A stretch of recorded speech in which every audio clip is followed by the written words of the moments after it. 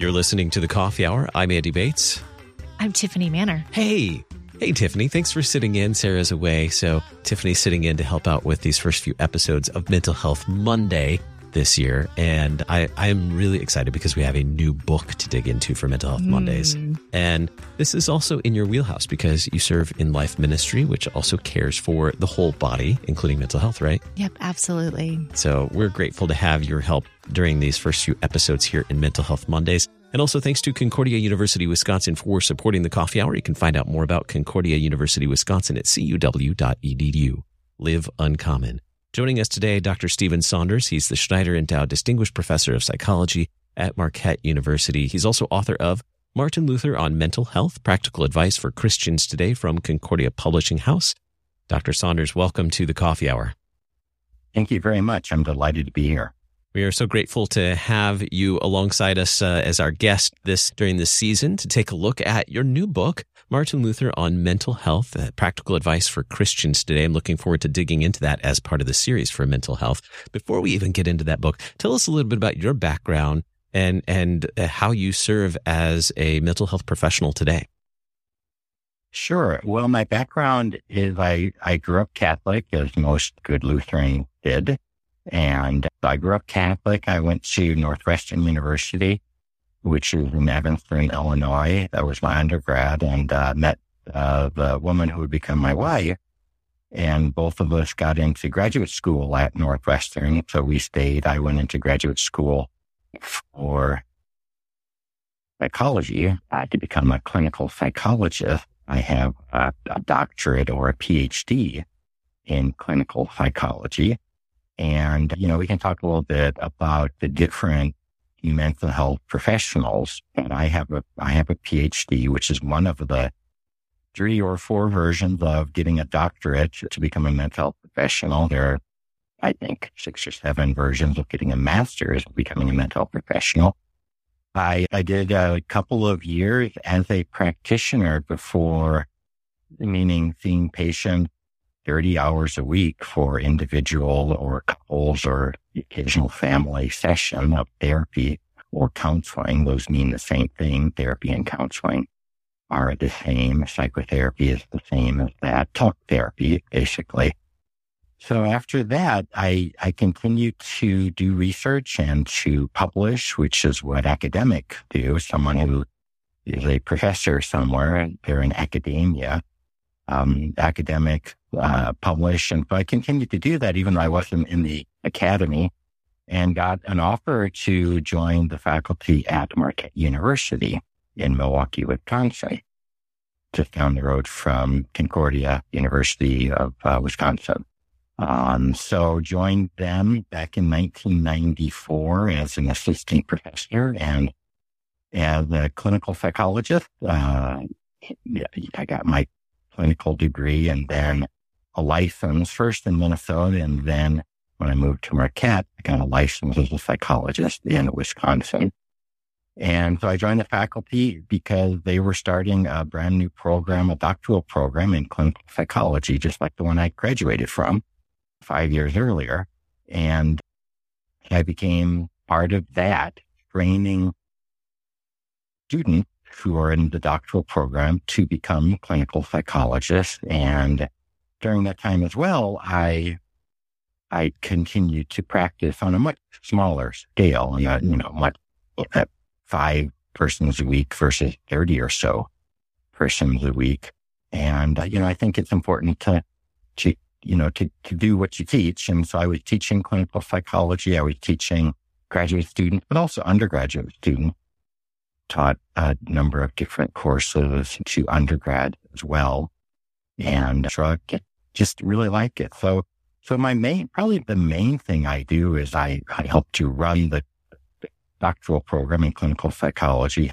I was the director of it for a while, organizing what classes are taught when, by whom, organizing how we evaluate whether students are learning or not, and where to send them for training and so forth. But also teaching the classic teaching in the classroom, and continued to do research and progressed in my academic career from assistant to associate professor. And now I'm full professor of Psychology at Marquette and continue to work with the program, both undergrad and grad student. And obviously you still write and have published multiple books, but your most recent is Martin Luther on Mental Health. So it would be really fantastic if we could all learn why it was important to you to write that particular book. Well, it was a real pleasure to write. One of the things, you go to college to study, but when you're on the other side of the podium, professor, you continue to study as well. So it was really fun to study about Luther and to write that book. I'll give the short version of a 15-year story, which is, I'm as I said, a clinical psychologist, and the family that I married into, I married the daughter of Robert Preuss, who is one of the better known theologians of the 20th century within Lutheranism, but also beyond that. Robert was, of course, a minister, a pastor, a college professor. He and his wife Donna had lots of children, including my wife, Ruth, and they, many of them became pastors. But starting, I don't know, maybe 5 years into my career at Marquette, I would get phone calls every so often, every other month or so, from a pastor, brother-in-law, or someone who knew a brother-in-law, or the pastor that I'd met through a brother-in-law. And they would ask about someone in their congregation that they were concerned about or confused about, or having some difficulty helping. And found myself giving advice related to, well, sounds like this might be an issue of trauma or depression or anxiety or something more serious. And, after about 8 years of this, I started to realize, no offense to anyone I gave advice to, but I started to realize I'm not really even listening to the questions anymore. I'm just giving advice because, I'm not going to call it basic advice, but it was, it was advice I'd been practicing, teaching with my own graduate students and undergrads as well. But I found myself giving the same advice.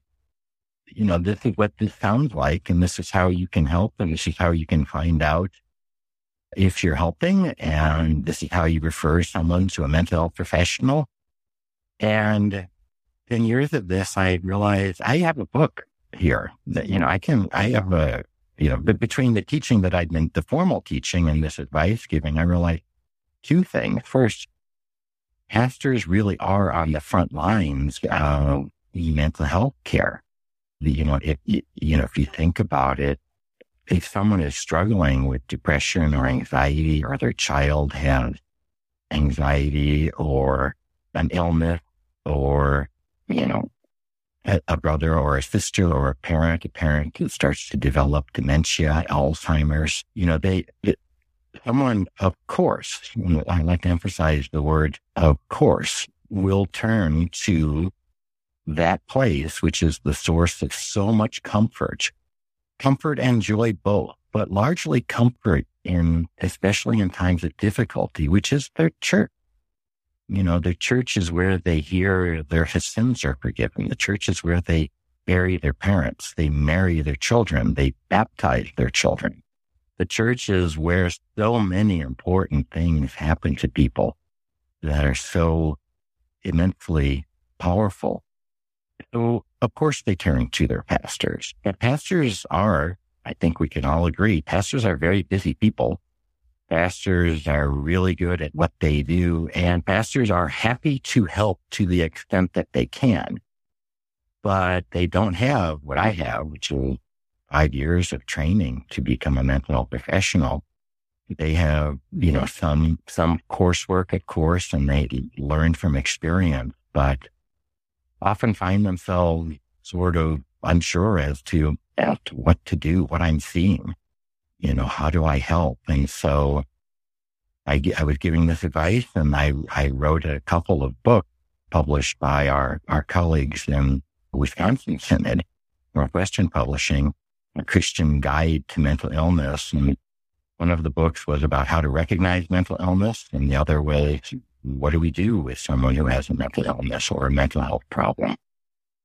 Writing those, I did some research, or I actually literally came across some of what Martin Luther had written to people who had mental health problems. Luther, digging into it, I came to realize Luther wrote thousands of letters. We have thousands of letters that Luther wrote. Probably not nearly as many, not nearly all of them.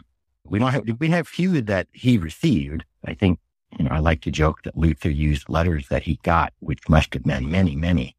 Probably used them for his fireplace, to keep warm in the winter.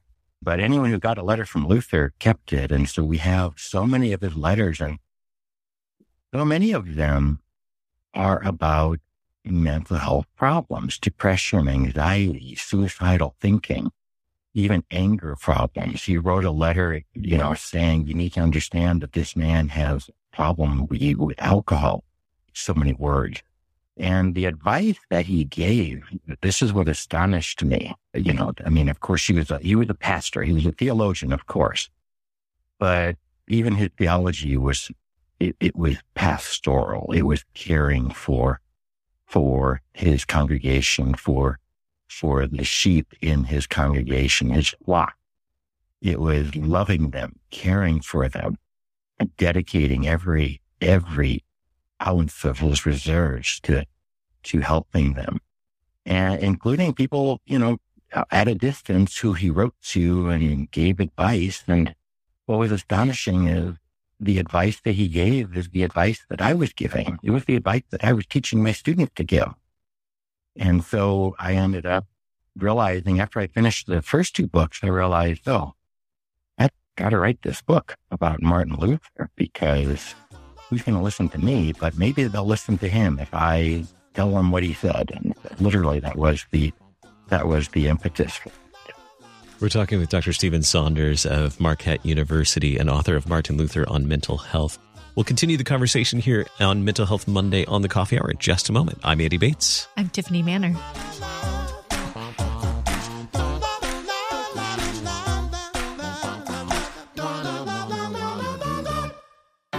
At Concordia University, Wisconsin, we believe you were created for a reason: to use your God-given gifts to help others, to live a life of self-sacrifice in a me-first world, to live a life that's uncommon.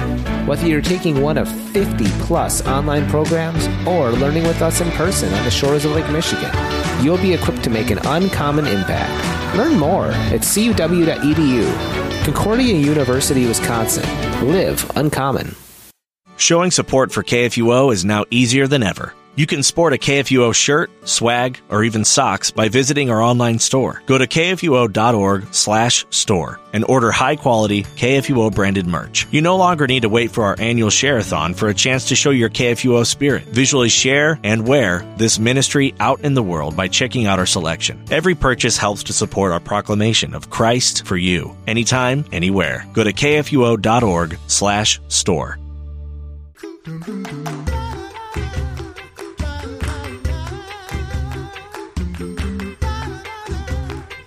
Welcome back to the Coffee Hour. I'm Andy Bates. I'm Tiffany Manor. It is Mental Health Monday. Our guest is Dr. Stephen Saunders. He is the Schneider Endowed Distinguished Professor of Psychology at Marquette University and author of Martin Luther on Mental Health, Practical Advice for Christians Today. Dr. Saunders is a professional clinical psychologist, and he's pleased to offer ideas and suggestions about mental health and mental health problems in these conversations. It's important, though, to understand that while his most important advice is to get professional help when you need it. So nothing said in our conversation today or in future Mental Health Monday episodes should be taken as therapy or treatment or as a substitute for personal consultation with a professional. So we'll continue our conversation here with Dr. Saunders. Dr. Saunders, who did you have in mind as you were writing this book, Martin Luther on Mental Health? Who was your target audience? The first two books were really intended for pastors, teachers, deaconesses, the professional that might be turned to.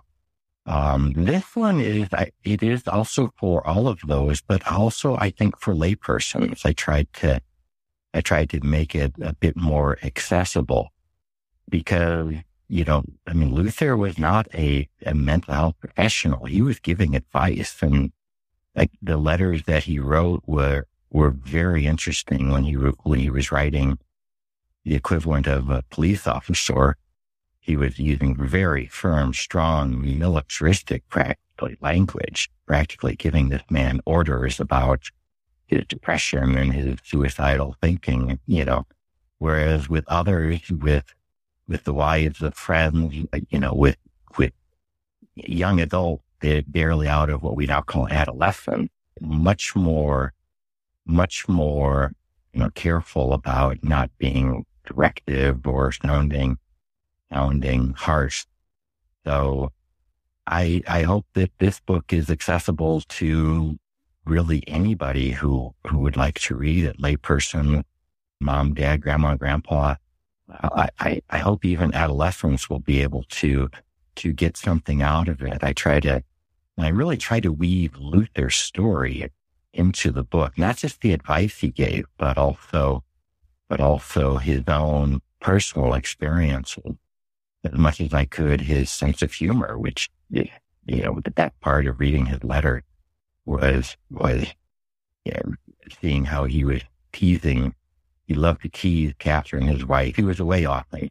Wrote a lot of letters, went on a lot of journeys, so we have lots of letters from Luther to Catherine. Really should be its own book someday. So I hope this book I hope the book will prove useful to really anyone who wants to understand their own mental health or who wants to help someone, a friend, family member, who they think might be experiencing some mental health problem.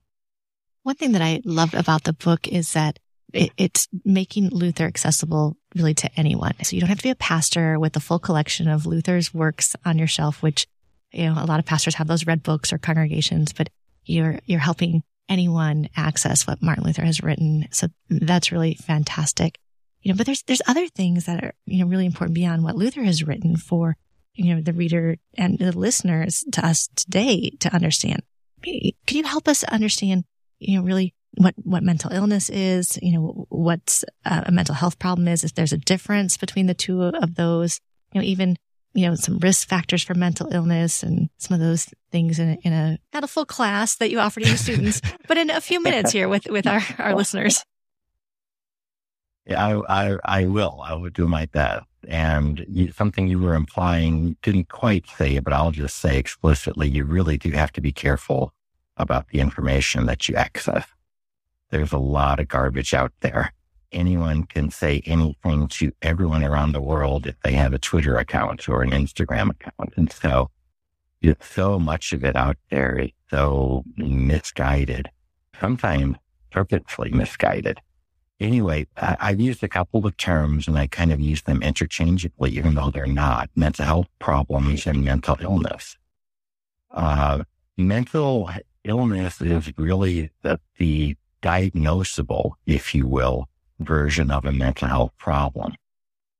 For example, there's headache. Occasionally I get a headache. I never had, however, a migraine. That's sort of a severe version of headaches is migraine. You can actually look up the criteria for a migraine and see what that looks like. Whereas a headache is just, it could be in the front of your head, the back of your head, around your sinuses, and etc. So mental health problems, severe mental health problems, if a mental health problem gets severe enough, it will be diagnosed as a mental illness, or it can be diagnosed really as with any, probably as with any medical or mental health problem, a diagnosis is best done by professional. But easy to find the criteria and say, I think I might have this mental illness, and go talk to someone. Go talk with your primary care physician, see a social worker, see a psychologist directly, and talk to them about it. Mental illness really, it's there are different types of mental illnesses. There are different categories of mental illnesses. We have schizophrenia, for example, which is not the same as major depression, or which is not the same as generalized anxiety disorder or anorexia nervosa. All of these different mental illnesses, what we call the particular distress or presentation that someone has when they come into our office, is based on what the particular symptoms they are having. Symptoms such as persistent sadness, not being able to sleep at night, being easily startled, having nightmares at night about something that you went through. Someone with bipolar disorder, which we used to call manic depression, that person will have periods where they're profoundly depressed, but also periods where they are so-called in a manic state, or having a manic episode where they're very happy, very talkative, very energetic, to an extreme, to a problematic level. You know, they drive too fast, spend money that they don't have because nothing can possibly go wrong. So that's, someone with depression doesn't experience the manic episodes. They only get depressed. They have persistent sadness, difficulty sleeping, low self-esteem, feelings of guilt about things that they really shouldn't feel guilty about. Someone with schizophrenia will have perhaps delusions where they're thinking things that are not accurate. For example, a delusion of persecution is the idea that you have and you believe it, which is that other people are trying to hurt you. But if it's not reflective of reality, then they would refer to that as a delusion. They might also experience hallucination, where they are seeing things or hearing things, experiencing bodily sensation, perhaps like, for example, feeling that there's something crawling up your leg. A person with schizophrenia will have those particular symptoms. So schizophrenia, delusions, hallucination, depression, sadness, difficulty sleeping. And so the various symptoms will determine which mental illness you meet criteria for. In addition, these symptoms, they cause someone to experience a lot of distress. I mean, depression by definition is distressing. On the other hand, someone with mania, bipolar disorder, or what we used to call manic depression, someone in a manic phase, they're not distressed. They're the opposite of distress.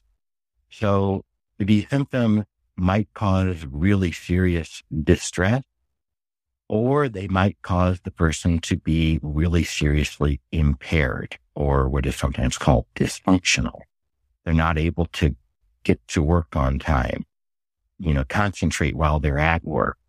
And with depression, it's not uncommon for someone with severe depression to have trouble getting out of bed. Yeah, they spend much of the day in bed. Luther himself did that. There were a few episodes of that. There's the famous story of Luther was depressed and laid up in bed for a couple of days until finally Katie appears in his doorway wearing a black dress. And Luther looks at her and says, "Well, why are you wearing a black dress?" And she said, "Well, I'm in mourning." And Luther said, "Well, who died?" Katie said, "Well, God must have died, because why else would you be so depressed and lying in bed all this time?" Luther replied, "Foolish woman," and he got out of bed. So, we have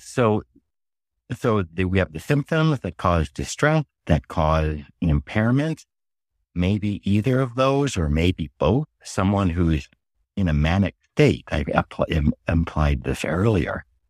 Someone who's spending a lot of money because they figure, well, I'm going to be making $1 million in the next week or so, because they're in this manic state where they're not thinking clearly. They're practically delusional in their thinking. So mental illness is symptoms that cause distress, impairment, or both. Mental health problems are a little bit less severe, but they're still worth paying attention to. So the difference between someone who is diagnosed with depression and someone who is sad a lot but doesn't meet the criteria for diagnosis is whether they have 5 of 9 symptoms, 5 or more of the 9 symptoms that are listed as being the criteria, or they have maybe only 3 or 4. But if they only have 3 or 4, they don't meet criteria, but there's still distress. So this is the kid that goes to college and maybe doesn't meet criteria for depression, but is shy and she has trouble making friends and calls home unhappy. And look, she could use some help. She has maybe a mental health problem, but not fully diagnosable mental illness. The mom watching a child with autism, watching their child turn from 13 to 14 and you still have this profound illness. That mom is going to experience a mental health problem, distress on behalf of their child. Do we diagnose her with a mental illness? Probably not. Could she use help? I would say yes, she could. Maybe at least from her church, from pastor or deaconess, or from friends who can help her just to talk with her and sympathize and listen and to be with her in her distress. So back to the beginning, mental health problems severe mental health problems are what we call diagnosable mental illnesses. But, but even though someone doesn't have a full-blown diagnosable mental illness, they might still be experiencing pretty substantial mental health problems, which we can help them. Next time, we'll take a look at what are the risk factors? What can be some of the things that contribute to mental health problems and mental illness as well? Our guest today, Dr. Stephen Saunders, is the Schneider Endowed Distinguished Professor of Psychology at Marquette University and author of Martin Luther on Mental Health, Practical Advice for Christians Today from Concordia Publishing House. Dr. Saunders, thanks for being our guest on the Coffee Hour today. You're very welcome. Thank you. You've been listening to the Coffee Hour. I'm Andy Bates. I'm Tiffany Manor. The Coffee Hour with Andy and Sarah is a production of KFUO. To support the Coffee Hour and KFUO Radio, visit KFUO.org. You can also text KFUO to 41444 or send an email to gifts@KFUO.org. And you can call us at 800-844-0524. KFUO. Christ for you, anytime, anywhere.